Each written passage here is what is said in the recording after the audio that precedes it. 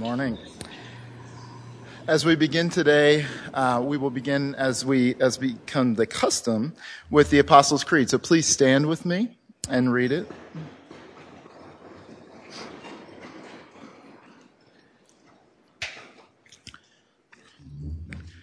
Christian, what do you believe? I believe in God, the Father Almighty, maker of heaven and earth, and in Jesus Christ, his only Son, our Lord, who was conceived by the Holy Ghost, born of the Virgin Mary, suffered under Pontius Pilate, was crucified, dead, and buried. He descended into hell. The third day he rose again from the dead. He ascended into heaven, and sitteth at the right hand of God the Father Almighty. From thence he shall come to judge the quick and the dead. I believe in the Holy Ghost, the Holy Catholic Church, the communion of saints, the forgiveness of sins, the resurrection of the body, and the life everlasting. Amen. You may be seated.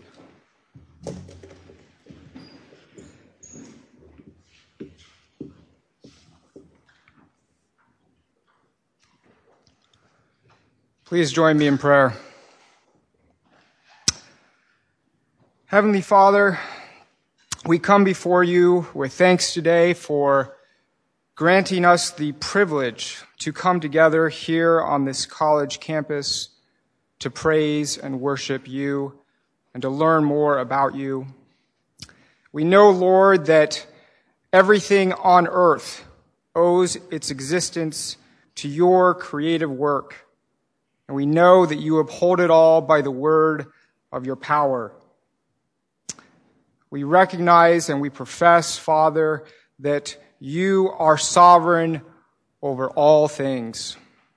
And that not a hair can even fall from our head unless you yourself have decreed it. But we also confess, Father, that we are continually plagued by doubts and fears, that we feel anxiety, we are troubled by the cares of this world. We feel uncertain in the face of manifest injustices, diseases and illnesses, by social upheavals, and increasingly by political instability. Father, we confess that our first response to all these things has been to lean on our own understanding rather than bow in humble submission to you. We pray, Father, that you would forgive us our lack of faith in the face of trials that you, in your wisdom, have chosen for us. Father, we also confess our tendency to ignore your abundant grace to us, even in seasons of difficulty like we face right now. We thank you, Father, for the beauty of your creation this fall season. And we thank you for your sustaining hand here on campus, for the gift of a thriving community of like-minded believers, and for the wonderful fellowship we enjoy in this community. We pray, Father, that you would glorify your name through our efforts here. And we thank you for the honor you have given us to play a role, however small, in advancing your kingdom. Father, we pray that you would grant us your Spirit, that you would fill us with a deep love for Christ, and that you would unite us together in unity in your truth. We pray, Lord, that we would rest in your work, that we would remember that you are God, and that all things work together for the good of those who love you. We ask, Lord, that you would impress this truth on our hearts, enabling us to face with confidence a future that we know and we confess you have foreordained. Father, we also pray for patience. We pray that you would sustain us through the remainder of this college semester, and that you would enable us to finish strong the race you have set before us. Father, we ask that you would grant us wisdom and discernment and courage in a world that has become progressively more complex.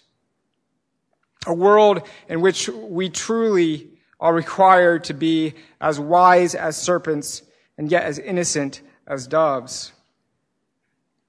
Father, we pray that you will enable us now and in the future to stand strong for your truth in the face of great adversity, even great animosity. We pray, Lord, that we would boldly confess our faith in Jesus and our submission to his authority. Father, we pray for the relief that only you can bring, but a relief that brings faith and repentance, and not one that merely enables further complacency and rebellion against you. Grant us eyes of faith, Lord, so we remain faithful to your word and rest in your promises, even when, by all appearances, they begin to seem somewhat implausible. We believe in your faithful testimony, but we ask that you help us in our unbelief. And now, Father, we turn together and pray the prayer your Son has taught us, saying, Our Father, who art in heaven, hallowed be thy name. Thy kingdom come, thy will be done, on earth as it is in heaven. Give us this day our daily bread, and forgive us our debts, as we forgive our debtors. And lead us not into temptation, but deliver us from evil. For thine is the kingdom, and the power, and the glory forever. Amen.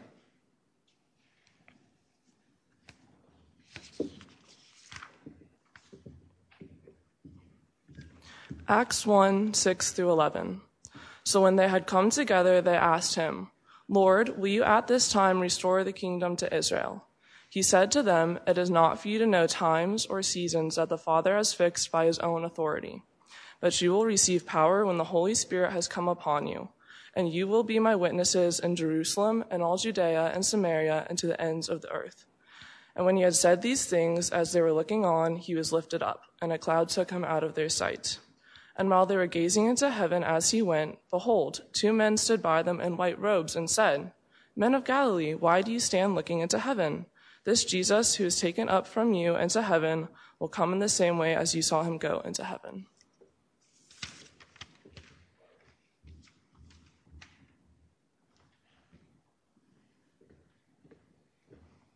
Good morning. Psalm 46 isn't just a very appropriate psalm for Reformation Week. It's also a psalm that gives us a picture of what it is for the Lord to be our master and commander, especially when the earth is so tumultuous it seems like it's falling apart at the seams. So let's stand and read Psalm 46 together.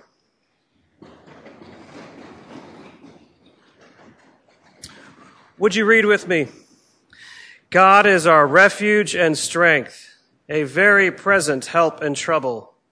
Therefore we will not fear, though the earth gives way, though the mountains be moved into the heart of the sea, though its waters roar and foam, though the mountains tremble at its swelling. There is a river whose streams make glad the city of God, the holy habitation of the Most High. God is in the midst of her. She shall not be moved. God will help her when the morning dawns. The nations rage, the kingdoms totter. He utters his voice, the earth melts. The Lord of hosts is with us. The God of Jacob is our fortress. Come, behold the works of the Lord, how he has brought desolations on the earth. He makes war cease to the ends of the earth. He breaks the bow and shatters the spear. He burns the chariots with fire. Be still and know that I am God. I will be exalted among the nations. I will be exalted in the earth. The Lord of hosts is with us. The God of Jacob is our fortress. Amen. You may be seated.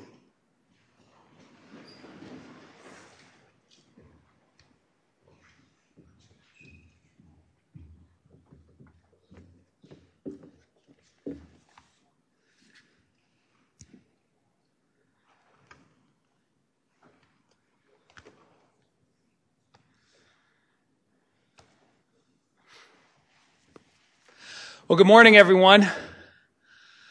I want you to know as we get started this morning that you are making me proud to be the president of Geneva College.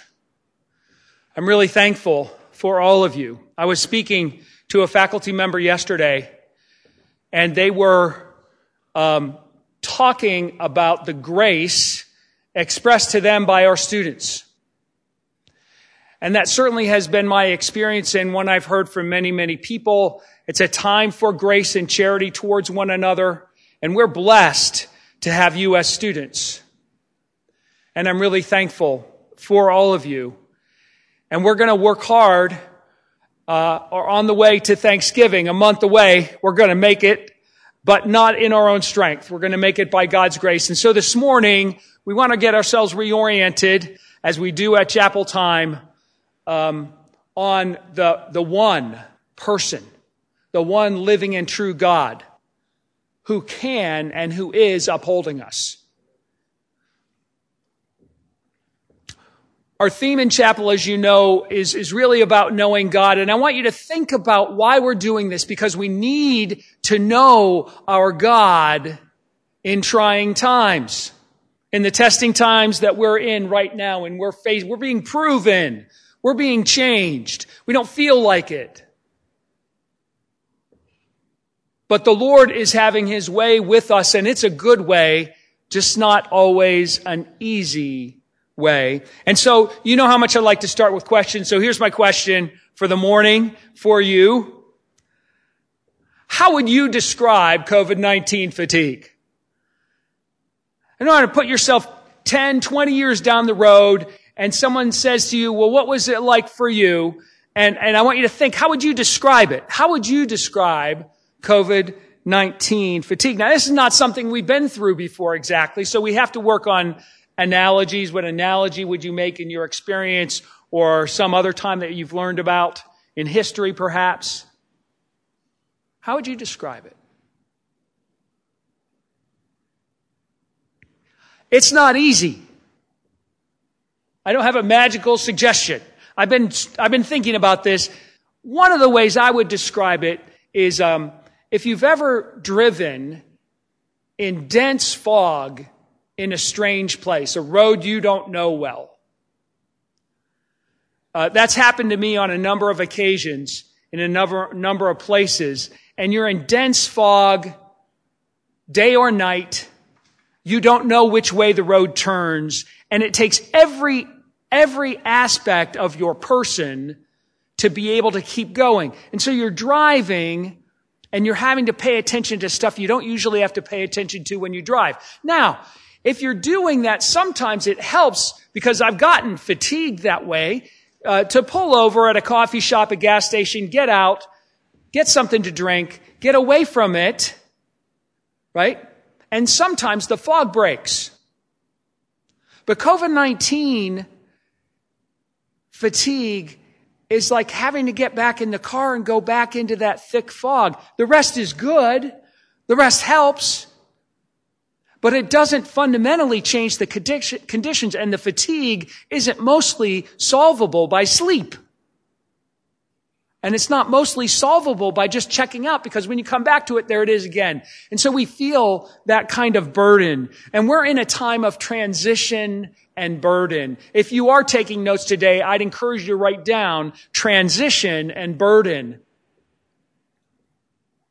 Because we feel the burden and we don't know what's going to happen next. It's very hard for us as human beings to be in a context where we ask what's going to happen next in our life, right? What's going to happen next in a movie we're watching is no big deal, right? That's the entertainment value. But when we're living it, to seriously ask the question, what's going to happen next, and to not know the answer, and to know we can't know the answer, creates a burden. All of us are in this place together. If someone tells you they know what's going to happen next in the practical effects of this disease, they are speculating or lying. We don't know what's going to happen next. And so we ask, what will become of me? What will become of me? What's going to happen to me? And we ask it not only for ourselves personally, we ask it for others. What will become of us? What will become of my family? What will become of my country? And we don't have good answers to that. We don't know. So times of transition and burden like we're in create real challenges for us. And I want to remind you today that God has been preparing us for this. We've said this before, but you need to hear it again and again. God knew the fog was coming in. God knew we were going to be on this road. God knew that we were going to be challenged and burdened in transition, and we're right where we're supposed to be. You were born on the day you were born by God's design and purpose to be living right now, and so was I way back in 1961. You feel like you're getting an old guy message today. I can't help it when I was born. But we're right where we need to be, where we can learn from the Lord. We need to know that it's precisely in times like this that faith in Christ emerges in all of its glory and its brilliance because of Christ, not because of us, not because of the circumstances, but because of who He is. And that's what we want to know together more deeply. So we want to have faith in Christ in this moment. So we need to listen to Him and His word. So please look in your bulletin, or if you have your Bible with you, we're going to read Joshua 5:10-15, and then think about it together for a few minutes this morning. Joshua 5:10-15. This is the one living word you will hear this morning. This is unlike any textbook you have to read, or any web page, or any text or tweet, or anything else that we might read. This is God's word. It is living and active. It is completely faithful and true. Without error. It never wanders from truthfulness and faithfulness. Please hear God's word as I read it in your presence this morning. Joshua 5:10-15. While the people of Israel were encamped at Gilgal, they kept the Passover on the 14th day of the month in the evening on the plains of Jericho. And the day after the Passover, on that very day, they ate of the produce of the land, unleavened cakes and parched grain. And the manna ceased the day after they ate of the produce of the land. And there was no longer manna for the people of Israel, but they ate of the fruit of the land of Canaan that year. When Joshua was by Jericho, he lifted up his eyes and looked, and behold, a man was standing before him with his drawn sword in his hand. And Joshua went to him and said to him, "Are you for us or for our adversaries?" And he said, "No, but I am the commander of the army of the Lord. Now I have come." And Joshua fell on his face to the earth and worshipped, and said to him, "What does my Lord say to his servant?" And the commander of the Lord's army said to Joshua, "Take off your sandals from your feet, for the place where you are standing is holy." And Joshua did so. This is the word of the Lord. Okay. So first we need to think about Joshua. This is one of my favorite Bible stories, but despite that, there's real incredible value to us today, I think, in it. Joshua is in command. Joshua is in command. He's taken over from Moses. Moses goes up on the mountain and dies. Joshua has been in training with Moses for 40 plus years. He's been watching and listening and learning and acting at Moses' command, and now Joshua is in command. And he knows what he's in command of. He's been to the promised land before. He was one of the spies that went into the land. He knows how powerful the people of Canaan are. He also knows the Lord. So, I want you to think about the transitional moment that Joshua finds himself in. Just a couple of highlights that occur right before this passage. The people of Israel crossed the Jordan River. A biblical miracle that gets referenced over and over and over again in the Psalms, in the history books. People talk about the Jordan, crossing the Jordan on foot, on dry land, over and over and over again. Spectacular, shocking kind of thing that God does for the whole people. So that's just happened. And then some things happen that are important in the life of Israel that haven't happened.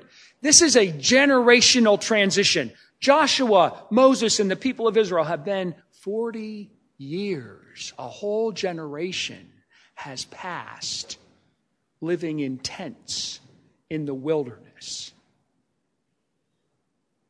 Those of you that like the outdoors and maybe have gone on trips, outdoor trips and things like that into rugged wilderness areas, 40 years with your family. That's over. And so circumcision is reinstituted. So everyone gets circumcised, and this has just happened in a number of days.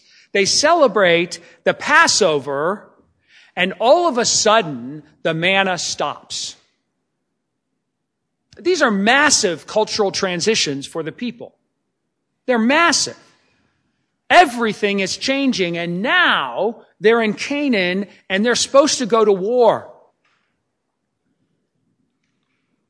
So there's already a lot of transition and burden on Joshua. And just so you remember, Joshua has already he's already spoken with the Lord. The passage you may be most familiar with from Joshua is in Joshua 1, 5-7. I'll read it real quickly here. Joshua 1, 5-7. And this is what God says to Joshua. Now, it sounds like he's saying it in person. God doesn't send a prophet as far as we know. And God ordinarily spoke with Moses face to face as a man. So God is saying to Joshua, no man shall be able to stand before you all the days of your life. Don't forget that statement.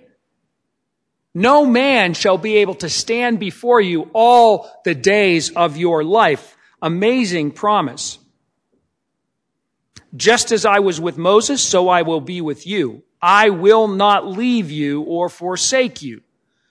Be strong and courageous, for you shall cause this people to inherit the land that I swore to their fathers to give them. Only be strong and very courageous, being careful to do according to all the law that Moses, my servant, commanded you. Do not turn from it to the right hand or to the left, that you may have good success wherever you go. This is the Bible story we hear the most. Only be strong and very courageous. This is a theme that's not only given to Joshua, but it's given to others. And God says, no man shall be able to stand before you all the days of your life. Now you have to remember that as you think about our story.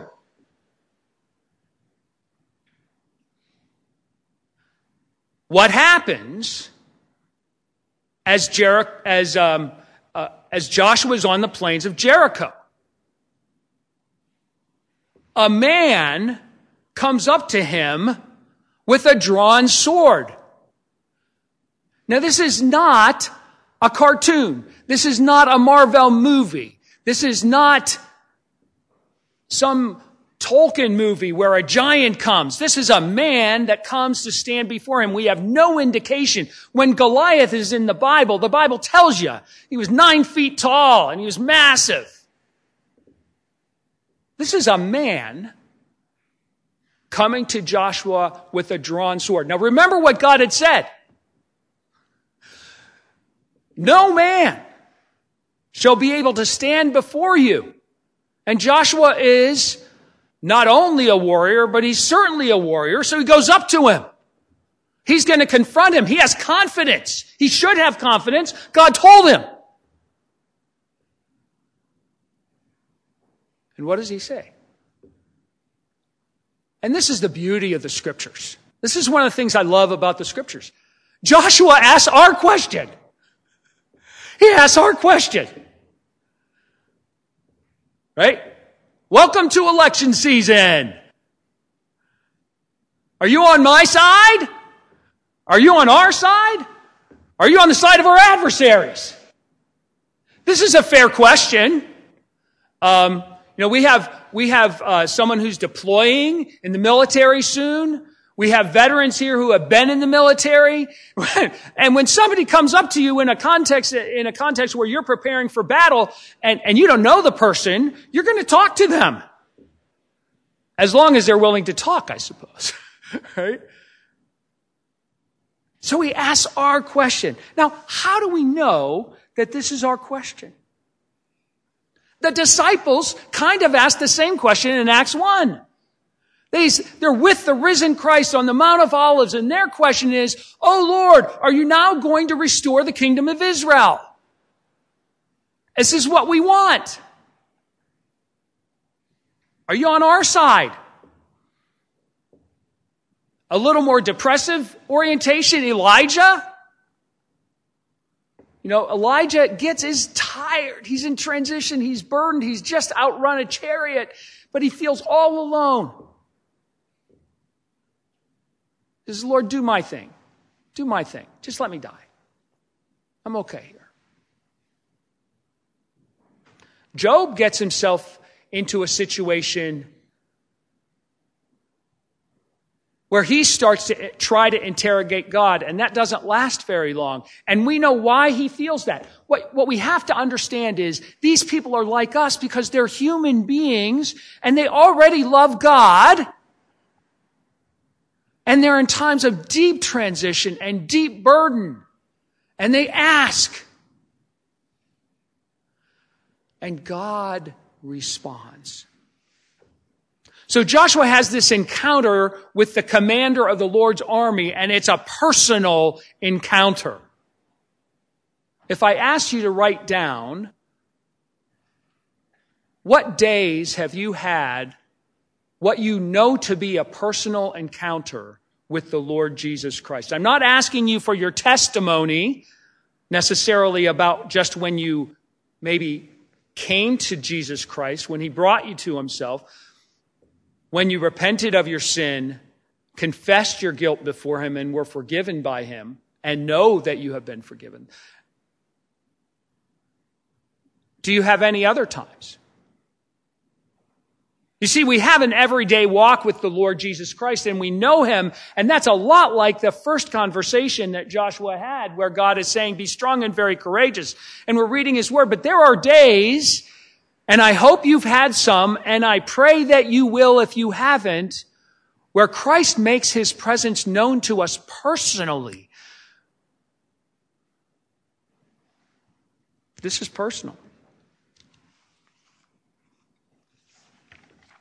And if you're thinking about COVID, it's okay to take it personally and to take it to God personally. Why is this happening? What's happening?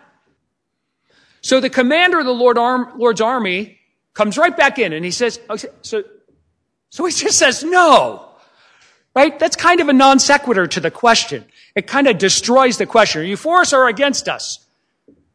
Almost like he's a TV debater or commentator. Give me an answer. Here's the question. Give me the answer. He says, no. But I am the commander of the Lord's army.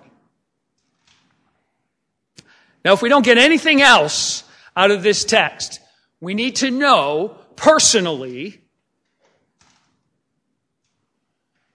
that God rules personally in our lives and in the lives of all peoples. And his agenda is being executed in the world today, not only in his church, but in every nation and people and language. God has an agenda. It's certain. Its outcome is certain. Every play is scripted and well executed, and will be. There's no nonsense about me coming up with my own agenda and then asking God to bless it. That is not what it means to be under Christ, to be under his word. Oh, we're always trying to figure that out, but we're listening all the time. What is the Savior saying to us?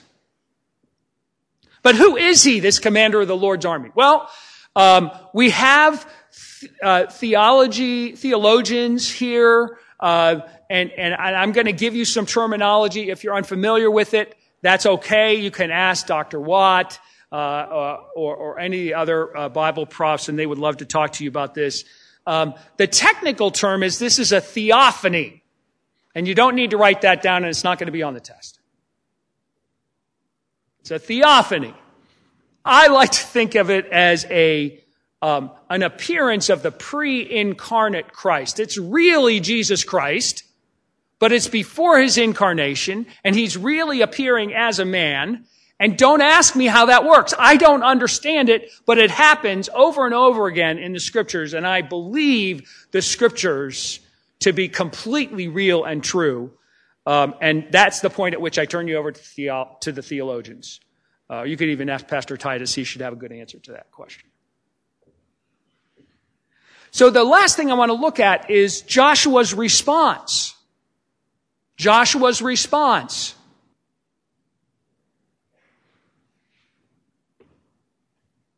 Let me summarize and then unpack it a little bit.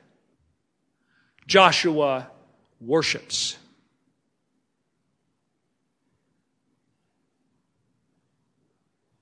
Do you want to know what I was made by God for? Let me tell you, I know exactly what I was made by God to do. And it's not being president of Geneva College. I was made by God to worship him. You are made by God to worship him in the way that Joshua worships here. Notice he is not seated in a church. He is in a battle situation. And he encounters the Lord Jesus Christ face to face in person. There's nothing magical about the encounter. He hears his voice say, I am the commander of the Lord's army. Now I have come. Take off your sandals.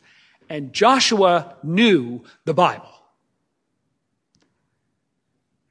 And as he heard the commander of the Lord's army say, take off your sandals, he knew the rest of the statement. And he was on his face, not cowering. Not cowering. He wasn't afraid that God was going to kill him. He was simply acknowledging as a creature and as a redeemed person under God the glory of God that demands our worship.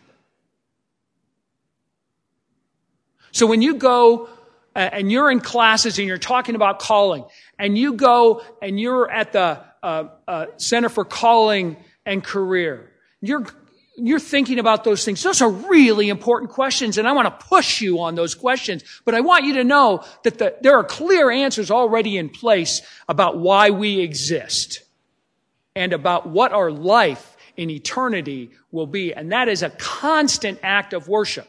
He gets up off the ground. And Joshua knows that he can speak to this man. And he asks him a question, and he asks them our question. What's your word to your servant? What do you have to say to your servant? All of a sudden, the question changes. And it's a question that's submitted to God's rule and God's will. And so he says, what will you say? Can you hear that in Samuel? Speak, Lord, for your servant is listening.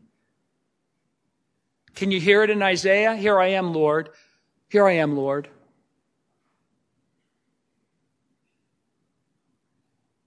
So he asks, and then he listens, and he listens to the voice of the commander of the Lord's army. And he does what he says. Take off your sandals. Now, right after this passage, the commander continues to he gives him the battle plan for Joshua, right? He didn't give him the song at that time, I don't think, because the battle wasn't over yet. It's a great song, right?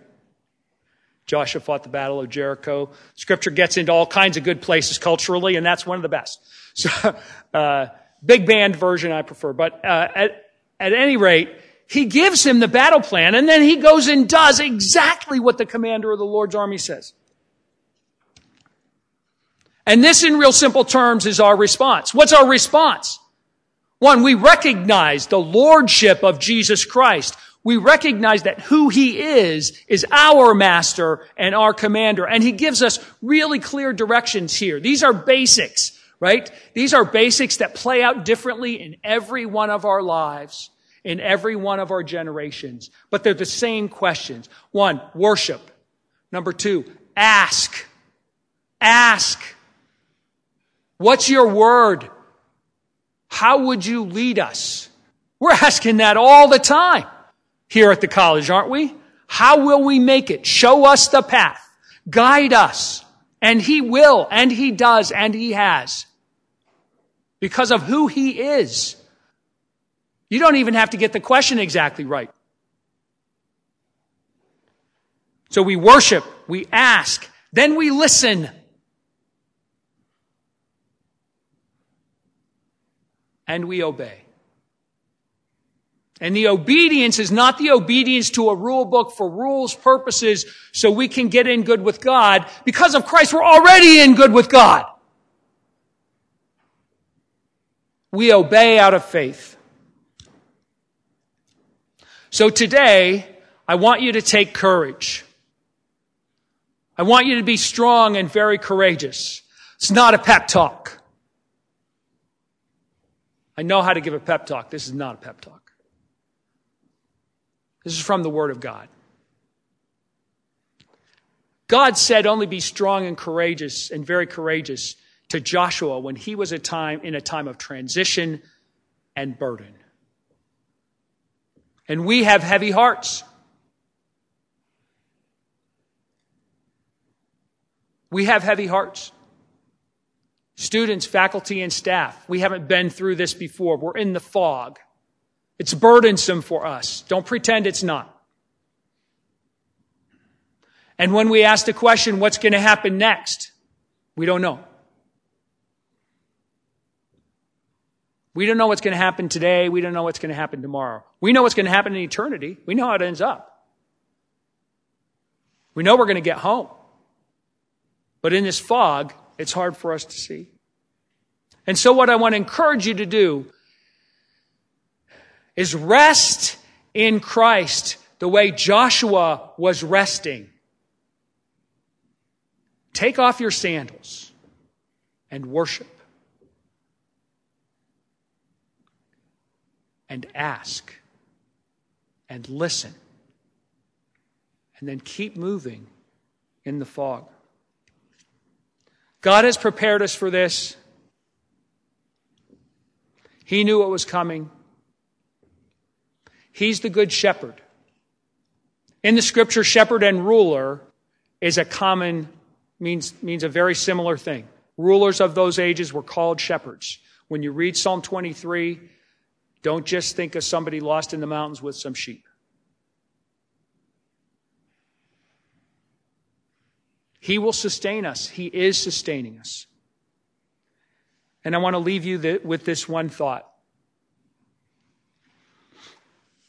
In the Bible, the Apostle Paul says, no temptation has seized you except what is common to man. God is faithful. He will provide a way out. Temptation also is used in the scripture to mean trial and testing and proving. It is not just about besetting sins. And the blessing of this verse in this context is, to me, is this. You have never been tempted beyond what you can bear. We are not. You're allowed to say, I feel like this is more than I can handle. You're allowed to say that. That's not like impious or something. But here's the reality. No. I'm the commander of the Lord's army. Now I have come. I will bear your burdens. I have already borne them, and I will help you bear these burdens. And when you feel like you can't take another step, of course we can't. But Christ is alongside of us, and he will walk it with us. And let us both be encouraged and encourage one another with his strength and his goodness. Please pray with me. Our Lord Jesus Christ, we claim you as the master and commander of our hearts and our lives, of our bodies and souls. And we ask, Lord, that you would uphold us. Lord, we pray that you would sustain us and that you would give us the strength for this day and tomorrow to rely on you and look to you. Thank you for the goodness of your word and the greatness of your love towards us. In Christ we pray. Amen.